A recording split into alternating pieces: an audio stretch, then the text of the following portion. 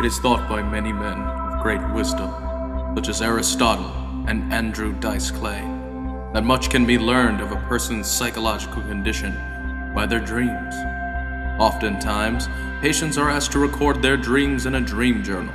Most are encouraged to also record personal reflections and waking dream experiences. The following is an excerpt from one of those dream journals.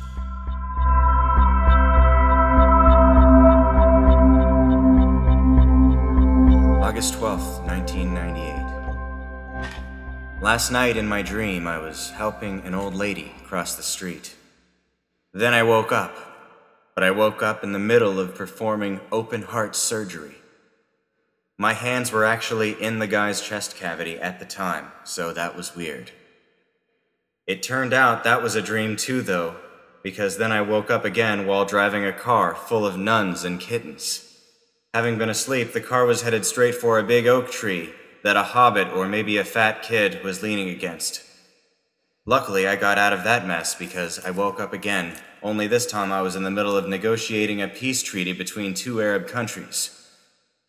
The presidents of the countries were mad that I had fallen asleep and decided not to have peace after all.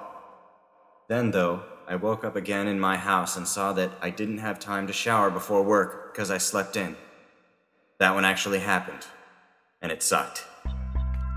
Robin Smith.